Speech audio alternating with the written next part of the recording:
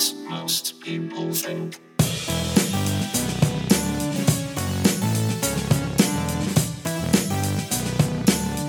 Hello and welcome to episode 16 of my podcast, What Most People Think. It is me, Jeff Norcott. That's right, stand-up comedian and, shockingly, a Conservative and Leave voter, apparently. That makes me exotic in this game. So if it's the first time that you're listening, my podcast is coming to you from that incredible position that a hell of a lot of people have. So I have just got back from a couple of days in Ibiza. Me and my missus finally made it out there, and we did it very middle-aged. We went out the first night and we stayed out till 3 a.m. That's shocking, isn't it? And then the next night we went to bed at 8 p.m. and slept till 11 a.m. and then flew home. That's what you call a middle-aged carve-up in Ibiza. We watched a film in the hotel room. It's pretty rock and roll, but it was nice to get away. On the podcast this week, it is just me. Now, first up, I know when it's just me, but less people fucking listen. Do you know how hurtful that is? As I sit and I go through the numbers and look back at all the podcasts and realise all the ones where it was me got less people listening. We do have a guest this week, and the guest is you and me. We're having a chat. I just feel like sometimes, I don't feel like we get to catch up these days, but I've got big news coming up regarding the tour, so stay tuned for that. I mean, I'll tell you now, it's extending. There's going to be more dates in places so that people can then say to me, but why the fuck aren't you coming to this place? But I will hopefully cover some of the places that we didn't go in the autumn, but I'll let you know more about that a bit later. Thank you to everybody that shared the latest clip from the MASH report on Twitter and on Facebook, where I was basically having a dig at Labour's so-called Brexit position. But actually, let's do the thank you and fuck you now, because thank you first up to the people that shared the clip, and fuck you to the people that were saying, well, God, he doesn't have a go at the other side, does he? He's only having a go at Labour. And I'm thinking, have you seen that show? Do you not think that having a dig at the Conservatives is well and truly covered elsewhere in the show? But it was nice to climb into that, and we'll be speaking more about Labour coming up later in the show. Just first up, before we crack on, I just want to get like a petty grievance off my chest. What is it with human beings finding and taking their seat on a train or plane? Why is that so difficult? Why does it take so long? I know that there's sort of limited space. More of an issue on planes. Trains, there's less of an excuse. Trains, you just get to see the worst of people, I think, and how if shit really did, if stuff did get apocalyptic, how the main issue would be idiots. You'd die. You wouldn't die because of like the fucking tsunami. Do you know what I mean? You wouldn't die because of the hurricane. You'd die because of people just hesitating. Just standing in there without a fucking clue, evidently, of what to do next. I don't understand why it takes so long for people to take their seats. And I've got to be honest, like, old people, bless them, but I'm going to say something brutal now. I was on a train carriage the other day, and there was so many old people on it. I upgraded to first class. I just thought, I can't handle this, because I knew what the journey would be like. I needed to get some work done. They all had their fucking picnics out and their flasks out on the table, and there was about 16 of them. They all knew each other, and I just thought, I can't handle this. Not today. So, look, I respect my elders to a degree, but I'm also conscious of who they are and how confusing they find. I mean, one of them fucking, it took them 14 minutes to work out the door locking mechanism on the toilet, and I thought, I just cannot. I took the hit. I don't. It's not cheap to travel in first class, but sometimes you got to do these things for your mental health.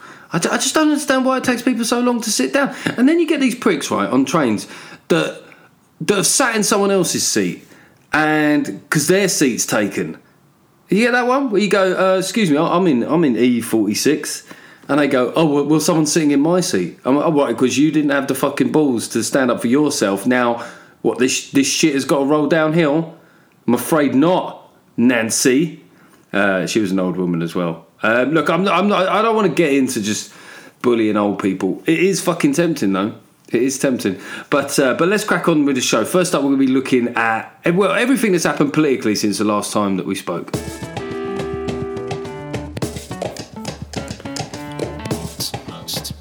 Okay, so of course Parliament was prorogued. Yet another one of these words that we've had to learn because of Brexit. We've had vassal state, we've had indicative votes. I don't know, indicative votes was quite obvious what that meant. You didn't really have to learn. You just had to know what the word indicative and vote meant. So we had prorogation, and in the midst of all that, Labour started their conference. And I've got to say, I was loving it. I was loving every minute of the Labour conference, because I think that what we need with Labour is every once in a while they have to remind the rest of the country what a bunch of fucking nutters some of them are, right? So they were coming in hard with some policies. Abolish private schools, that was one. Just abolish Eton, which sort of kind of showed their hand to a degree. It was more the symbolic element of it that appealed to them than the actual sort of technicalities of how private schools work. And I saw John McDonnell was on the radio after it, and he was speaking to Nicky Campbell, and Nicky Campbell said to him, well, if you abolish private schools, what happens with all those people who are saving money on fees, and they just start buying up even more properties in the catchment area around schools? And John McDonnell just clearly hadn't thought that through. I mean, it's not like rich people just suddenly don't have that money. Can you imagine, it clearly... I mean, John McDonnell, for all the issues I have with him, he's quite a bright guy, he's quite switched on. He hadn't fucking war-gamed the situation. They're all sitting there getting fucking semi-erections over the idea that Eton might not exist. They haven't actually thought, what would be the consequences of suddenly lobbing loads of posh lads into comps? Because, I mean, the bullying, for one, the bullying would be off the scale, wouldn't it? Can you imagine the bullying of just the modern day Jacob Rees-Mogg suddenly rocking up in like the West Wirral Comprehensive, getting absolutely battered for wearing a cummerbund into the school canteen? Can you imagine the arse kickings that would happen as all those posh lads suddenly, they go from like having 7 to a class to having 30 to a class? Just get out. It would be savage. It would be savage. And I'm not, I personally don't like the idea of the state intervening in people's right to have their children taught as they wish, right? But also understand the iniquities created by the private school system. So if you're going to suggest something as radical as abolishing it, then I really want to know that you thought through all the consequences. And another consequence I didn't think through was the amount of students that come from private schools that do, like physics, law, medicine. There wouldn't actually be enough students to take those places at university. So the university system could suddenly be at risk of immediate financial collapse. But this is one of the problems with the hard left, is that they often go for policies that make them feel good. It feels good to say that, doesn't it? Abolish Eton. Yeah! Abolish Eton. What about the consequences? But Eton will be abolished. Yeah. There was some mad stuff coming out about the way that the Labour membership see the world. The way that they viewed the British government as being responsible for IRA atrocities. Like a majority of Labour members do that, and it's so weird that they would think that, given that their leadership is Jeremy Corbyn and John McDonnell. It's so odd that they would essentially strike a sympathetic note with terrorists. Where's that coming from? I don't know, man. I don't know. It's funky. But there's a lot of policies that John McDonnell is a proper radical, right? So one of the other things that he spoke about in the lead up to conference was the idea that right to buy should be extended to private tenants. So, if you own a flat and someone lives there for 10 years, then they should have the right to buy that flat off you. And get this, here's the catch, at a price agreed by, guess who? You're never going to guess this. The government. Because when did the government ever get pricing wrong, or just not know fuck all about a sphere in which they're not intuitively, professionally involved? The government are going to decide. So Doesn't matter how, and this is one of the problems with Labour, the way they've started to view private landlords, right? Is it's just another one of these bogeymen, isn't it? You know, whether it's the bankers, man, and now it's private landlords. Now, the problem with private landlords is it goes right from people with a portfolio of property. Some, that are like harsh. Some people that are, essentially stealing deposits off students.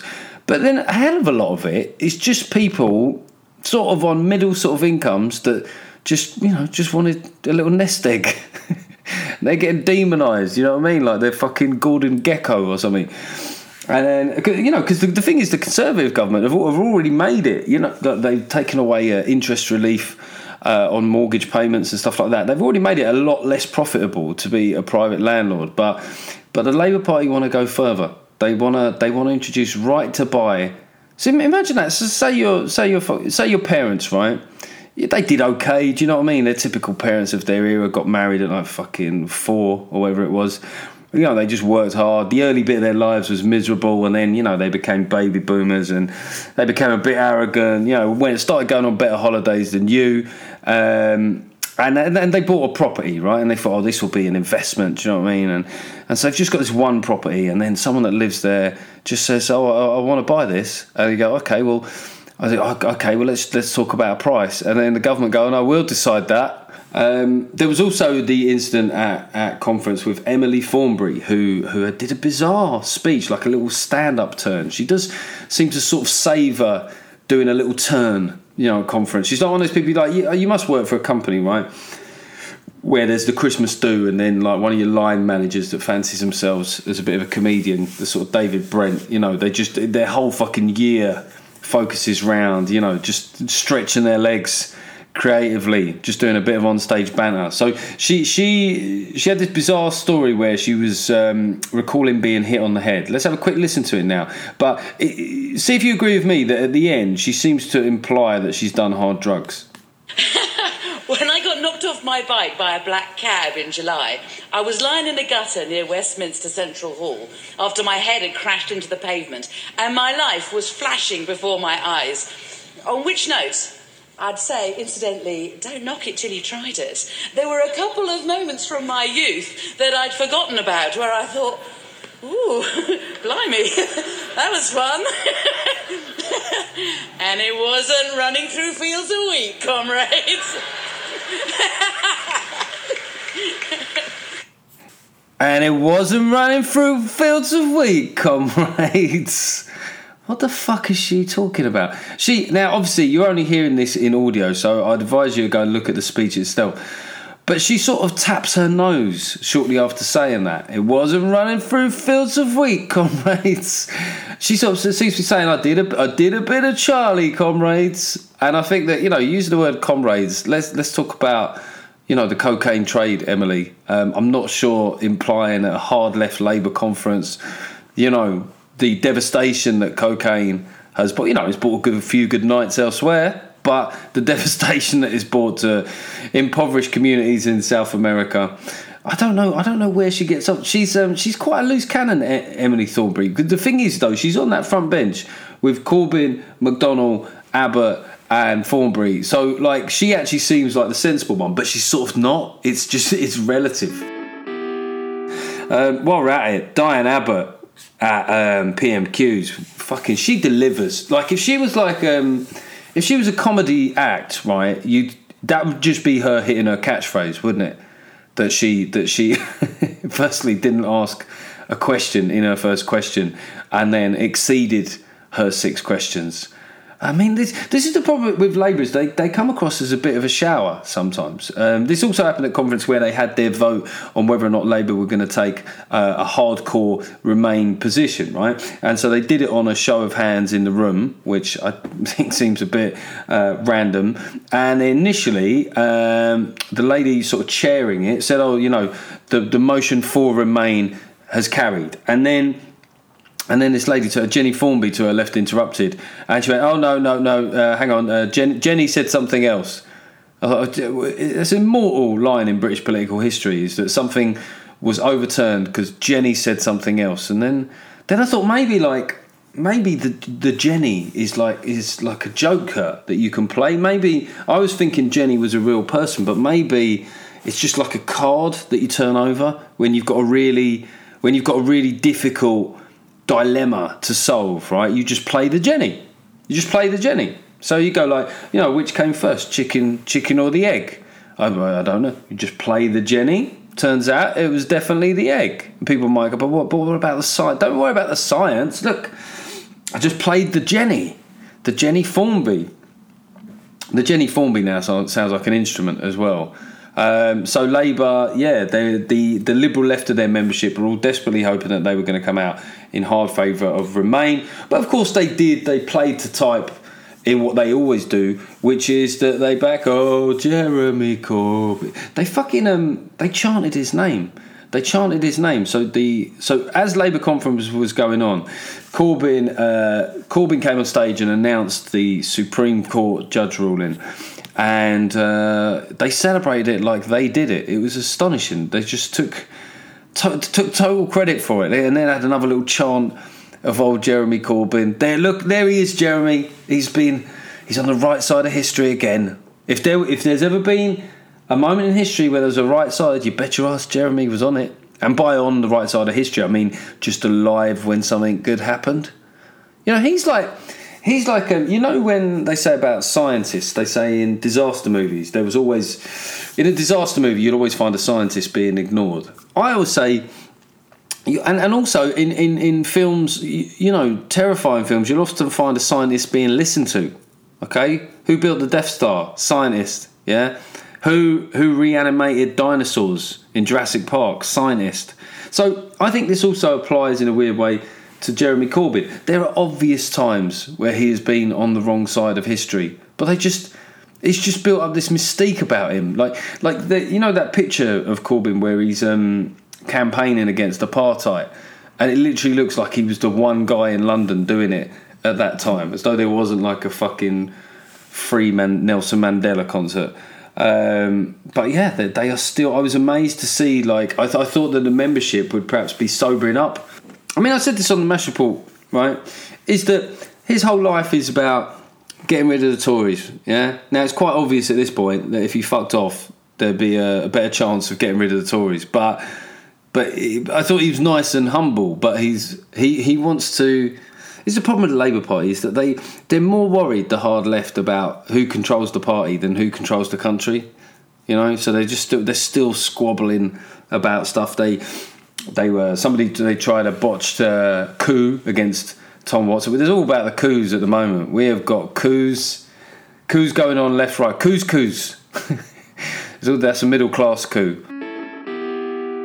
So the Supreme Court judge ruling was 11-0. It's 11-0. It's kind of fucking weird that, it got through a couple of other courts, but when it got to the Supreme Court judge ruling, 11-0. I don't remember an 11-0. The only time I remember 11-0s were when I was playing like junior football. You'd have quite a few 11-0s then. That's the only other time that I mean, it was like watching Britain at Eurovision. You know what I mean? Like there was no love in that room for Boris's prorogation, and not only was there no love for it, it was then said that it didn't even happen.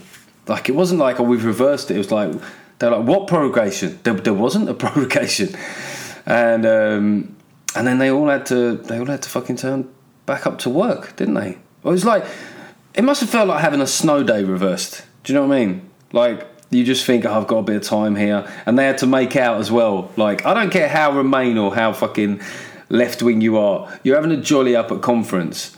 And then you're told, right, you've got to get back to the House of Commons to shout at each other. But they're all like, yeah, I can't wait to get back and do some more democracy. But anyway, they went back to work and shouted at each other for a day. And made us all wonder why the fuck they went back. They just shouted at each other.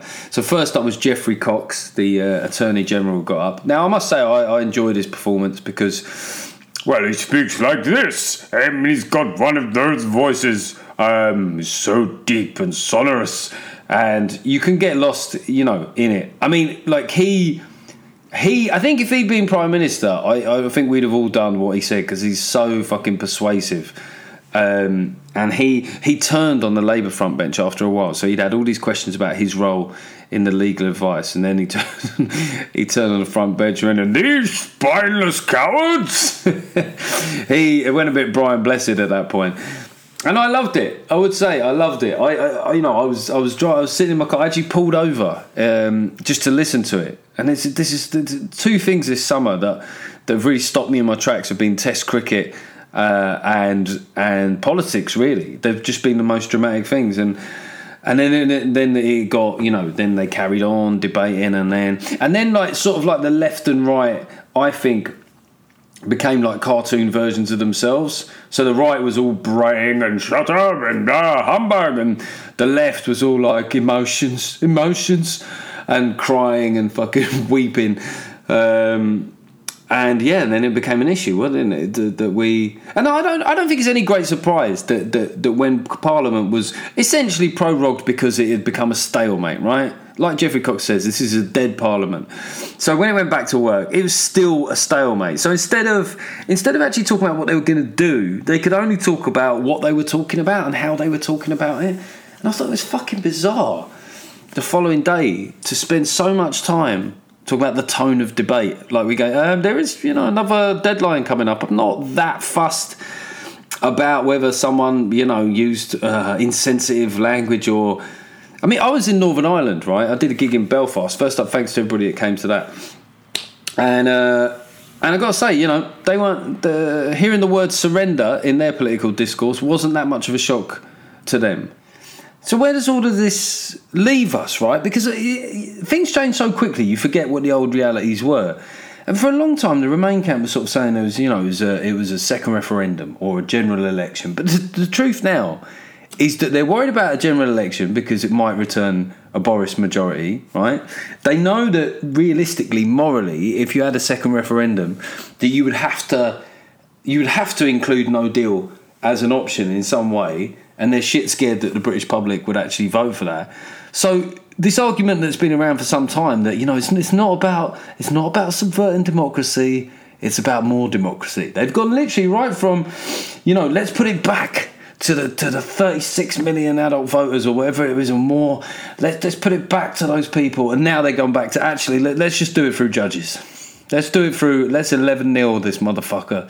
I'll tell you something, right? Just while I'm thinking about it, about freedom of movement. Now, I know that Priti Patel gave a speech in which she talks about freedom of movement ended, and she did look like she'd just done a fucking Rubik's Cube in 2 seconds or something. She looked pretty pleased with herself, and it went up people's asses sideways that she was saying freedom of movement should end. Do you know who else was saying freedom of movement should end until not that long ago, actually? Jeremy fucking Corbyn. The Labour Party's position was that freedom of movement would end because it was a part of leaving the single market. But I guess... So it comes down to, again, doesn't it, with modern politics, it's not what you said, it's how you said it. Well, it's the words that you used. It was the intonation.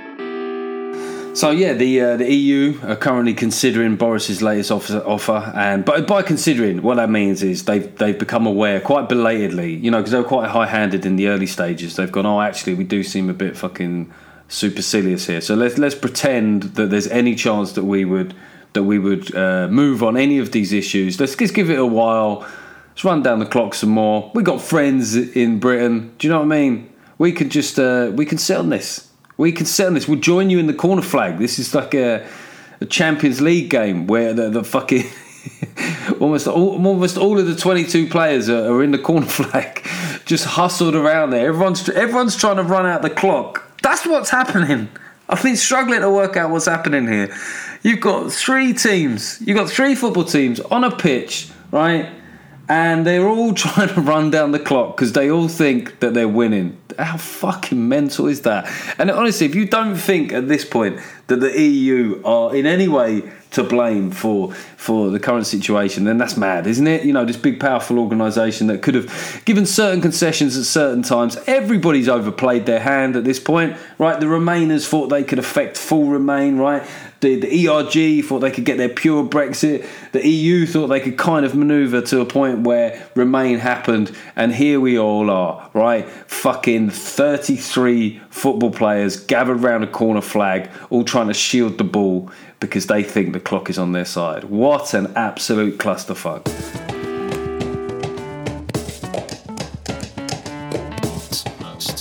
Okay, so that was quite a long one there on the old politics there, but I thought it was good to, just finally come to a view of what I think's happening, and nothing is happening, and I've got no fucking idea what's going to happen next.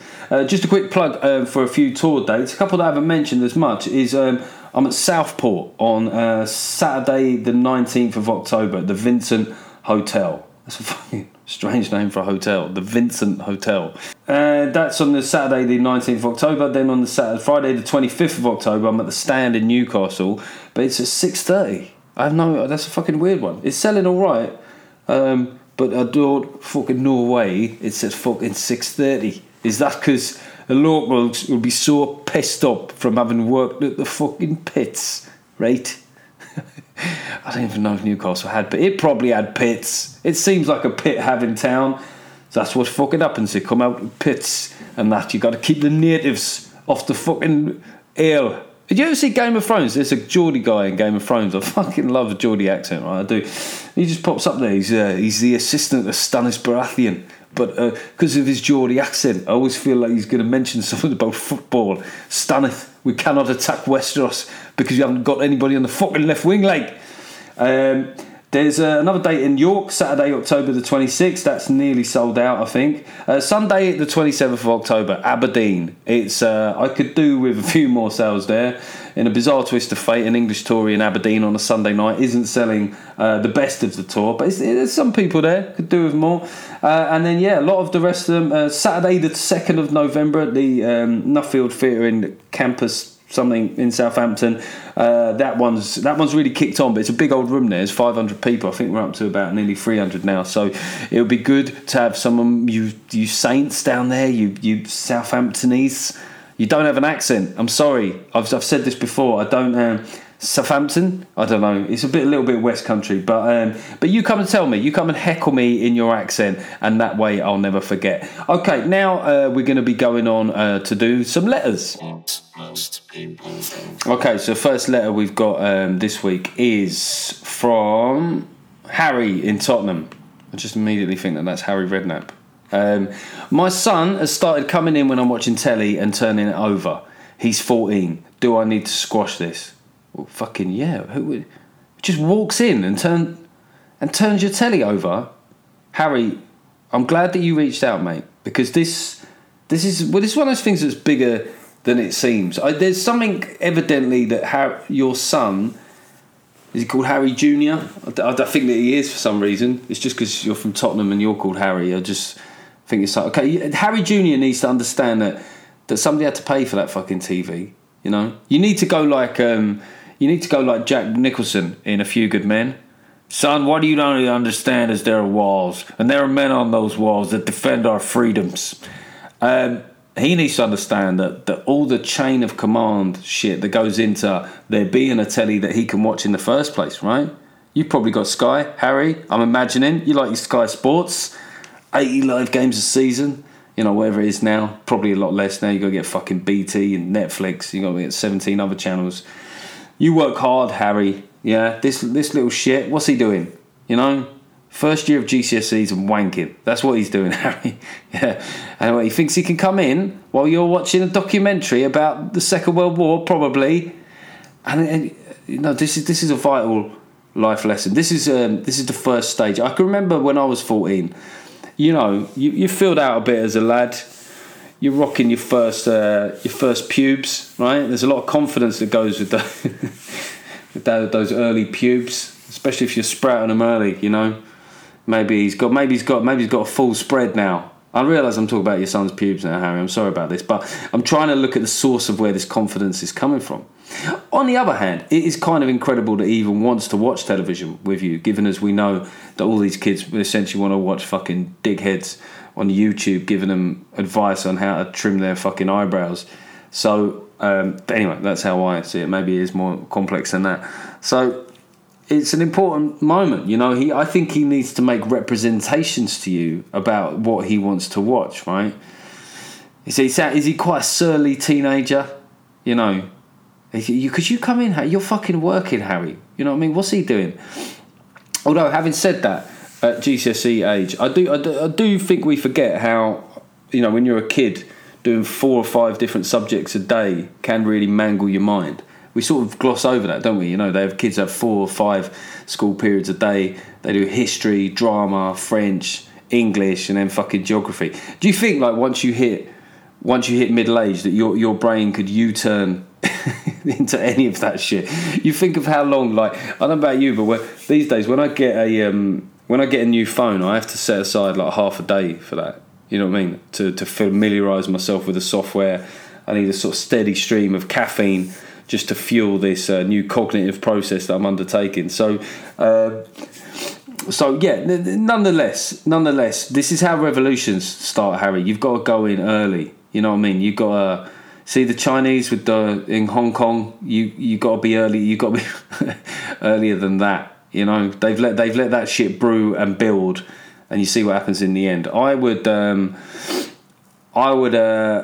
because he must have to come and grab the control. Here's what I would do. I would turn the TV remote into a glove, right, that you wear.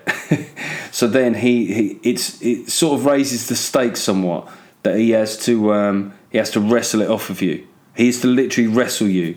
Let's bring it down to some pure masculine thing. He's got to wrestle you. If he wants it bad enough, yeah, then bring it on. But then watch it, because 14, maybe he's a big lad. 14, you might be able to take him. 2 years later, your own son might have you fucking in a Boston Crab.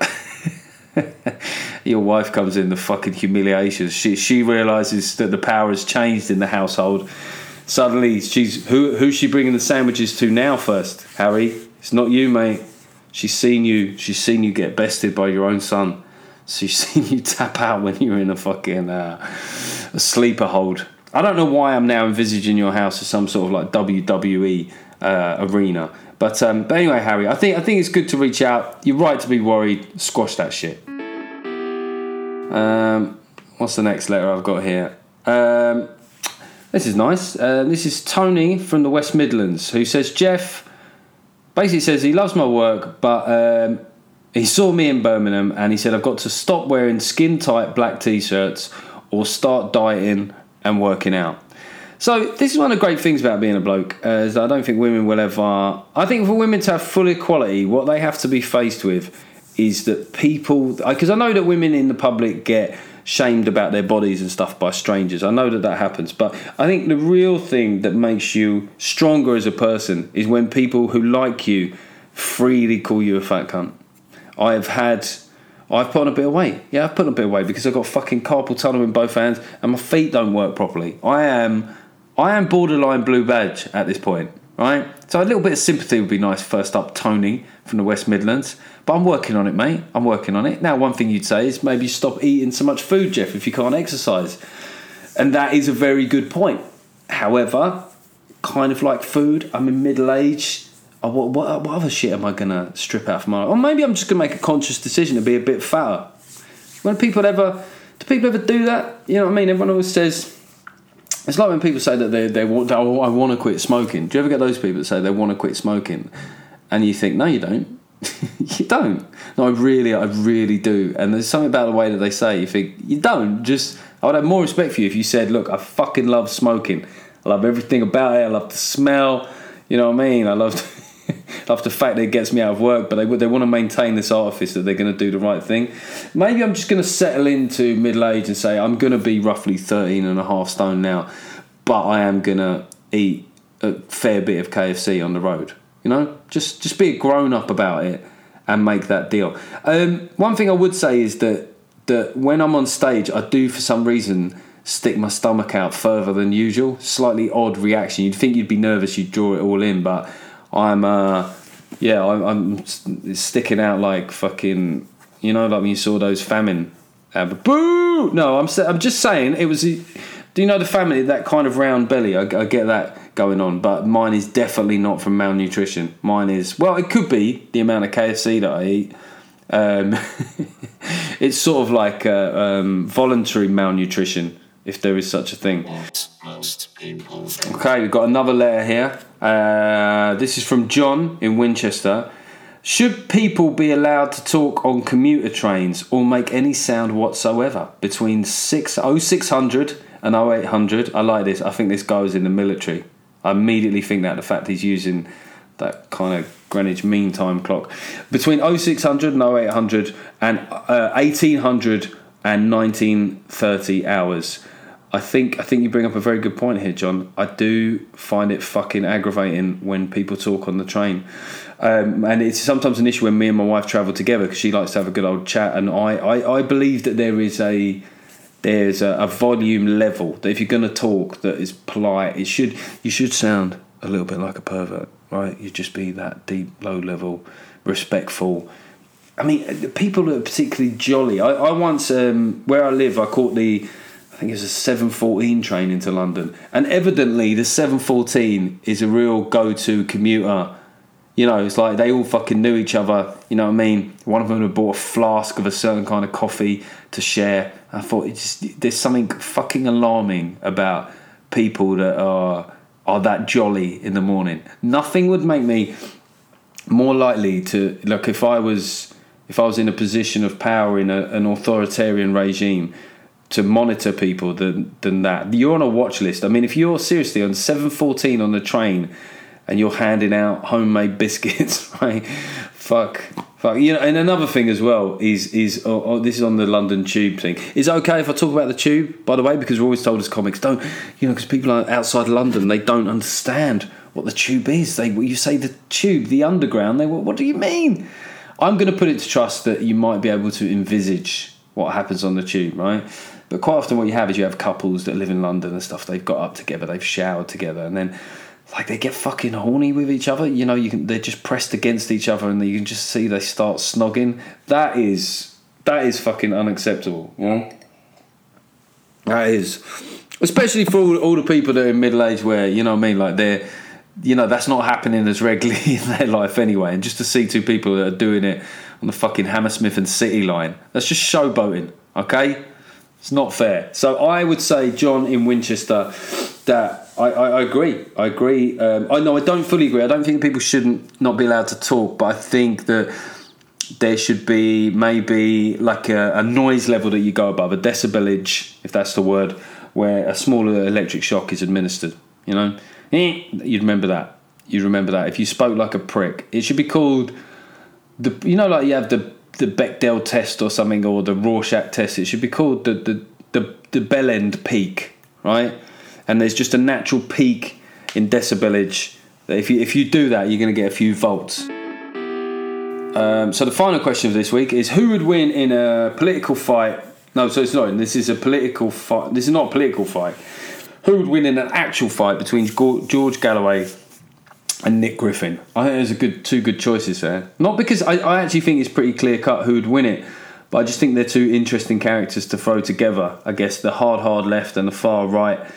I would say this about guys on the far right, is that a lot of the supporters they attract probably can fight. You know, they're often guys that maybe, you know, there's a fair few football hooligans among them, reformed football hooligans, maybe a few tattoos underneath those blazers. But I think the guys that lead them are often absolute fucking wets. You know what I mean? Like people like Nick Griffin, they want to be popular among the tough lads, so they've learned the rhetoric and stuff. I honestly think Nick Griffin, I think if you punched him, I think he'd piss himself before you landed a punch. I think he'd be in tears. Like I do not get any sense that guy could fight at all. It's the same with fucking Gerard Batten as well. They sort of want to be king of the chavs, don't they? So I don't think Nick Griffin could fight. George Galloway, I think there's a lot of suggest George Galloway could hold his hands up. I mean, he's got that sort of build as well, and I think he's just quite ruthless. I mean, if you think with George Galloway, he went over to the US Senate and to call them all cunts, basically. So I think anyone that does that, I don't think it's going to make very light work of Nick Griffin. I think Nick Griffin would run, actually, I have to say. I think it would be quite a spectacle. It would be it would be a shameful spectacle. But let's say for example, it happened in a ring. I think. Do you know what I think? I think it would be George Galloway would surprise everybody where he'd work the body. He'd just be kidney punches, and he'd just work Nick Griffin. There'd just be one savage kidney punch, and Nick Griffin would think that he was dying and stuff, but actually he'd just never been hit like that before. And so yeah, I think that we have a winner there. And then George Galloway would obviously do the George Galloway speech after, where he sort of he's picked an accent somewhere between Scotland and the rhythm of the jihadi hostage videos. So yeah, George Galloway there. But two blokes that are interesting characters. Okay, as usual, at the end of the show, I do read out a couple of reviews. Just before I do that, the tour. I'm doing an extension to my tour, the spring tour. If you want to get on my mailing list, go to MailChimp and look for Jeff Norcott. You'll get first refusal on the tickets. And what that means is basically, you know what I mean? Some of them will sell out quickly, but you get to pick whichever tickets you want, and you just get a bit of priority love. And you will also, if you sign up to my mailing list, you'll get a free access to view my last stand-up special, Traditionalism. So that's free. You might as well fucking do it. Just join the mailing list. You can do it through MailChimp, or if you go to any of my YouTube videos, the mailing list link will be in the details. So just a quick review here from JT9000. At this point in time, what most people think strikes me as a much needed antidote to what most people say. That's good. I like the way you've done that. So refreshing to hear a different voice. Someone who'd call out bullshit. They've done that in emojis. Have I got a millennial fan here? This sounds like it. I'm pleased. In an intelligent but knowingly knuckle-headed way. Who said I'm knuckle-headed? I don't think I'm knuckle. I think I'm a fucking Jeep. No, you're probably right. Excellent roster of guests demonstrate how it is possible for left and right leave and remain to respectfully, constructively and hilariously challenge and ridicule each other's and often their own positions on current issues. Also find agreement far more often than you'd imagine. Listened on recommendation of my brother. Most recommended podcasts strike me as unlistenable dross. This one is happily so much different. Thank you. That was just a really nice review, and that is a lot of what I'm trying to achieve with this podcast. Achieve? What a fucking wanky way for me to end that. Like I've got this real sense of mission. I'm trying to, with the several thousand people I have that listen to this, I'm really trying to start a movement, an activist movement. Oh, by the way, on that note, did you see, I should have mentioned this earlier, did you see the Extinction Rebellion attempt to spray the Treasury in red paint? What they did was they had a fire engine, right, and they had loads of red paint, and I suppose it's going to be like the blood that will be lost, if we don't stop using fucking plastic straws. And but they didn't reckon with like how much upper body strength you need to hold to hold an actual like fire hose, and it just like spouted off and then started just spurting out red blood all over. It just looked like they'd fucking like cut a chicken's head off the way it was rotating. Anyway, that was funny. Extinction Rebellion. We're having a bit of a Benny Hill moment, shall we say. One more here. It says West Cambridgeshire's best comedy podcast, probably. How the fuck do you know I live in West Cambridgeshire? Get fucking stalked. I need a stalker though. I think it's good PR, isn't it? If they could just, attack me once, maybe milkshake me, that would be good. Fuck it, I'm going to get milkshake now, aren't I? If you do, can it be a Maltesers one, for a crush him actually, because at least then I'll just, enjoy it. This review says, a revist black roll neck sporting right leaner makes you re-evaluate self-regarded neoliberal posturing in this very funny odd cast. And then he has an emoji that I don't even know what it is. It's just like, looks like some pink thing, looks like a fucking tumour. But anyway, thank you for that. I didn't know it was an odd cast, but I'm glad that we're keeping you entertained. We will be back. I will be back in a couple of weeks with another guest this time. But I think it was nice for us to just have a chat and catch up on a few things. And please, keep buying tickets for the tour. Keep recommending the podcast. Subscribe, like, rate, recommend, pay my fucking mortgage, take my wife out for dinner. And I'll see you next time.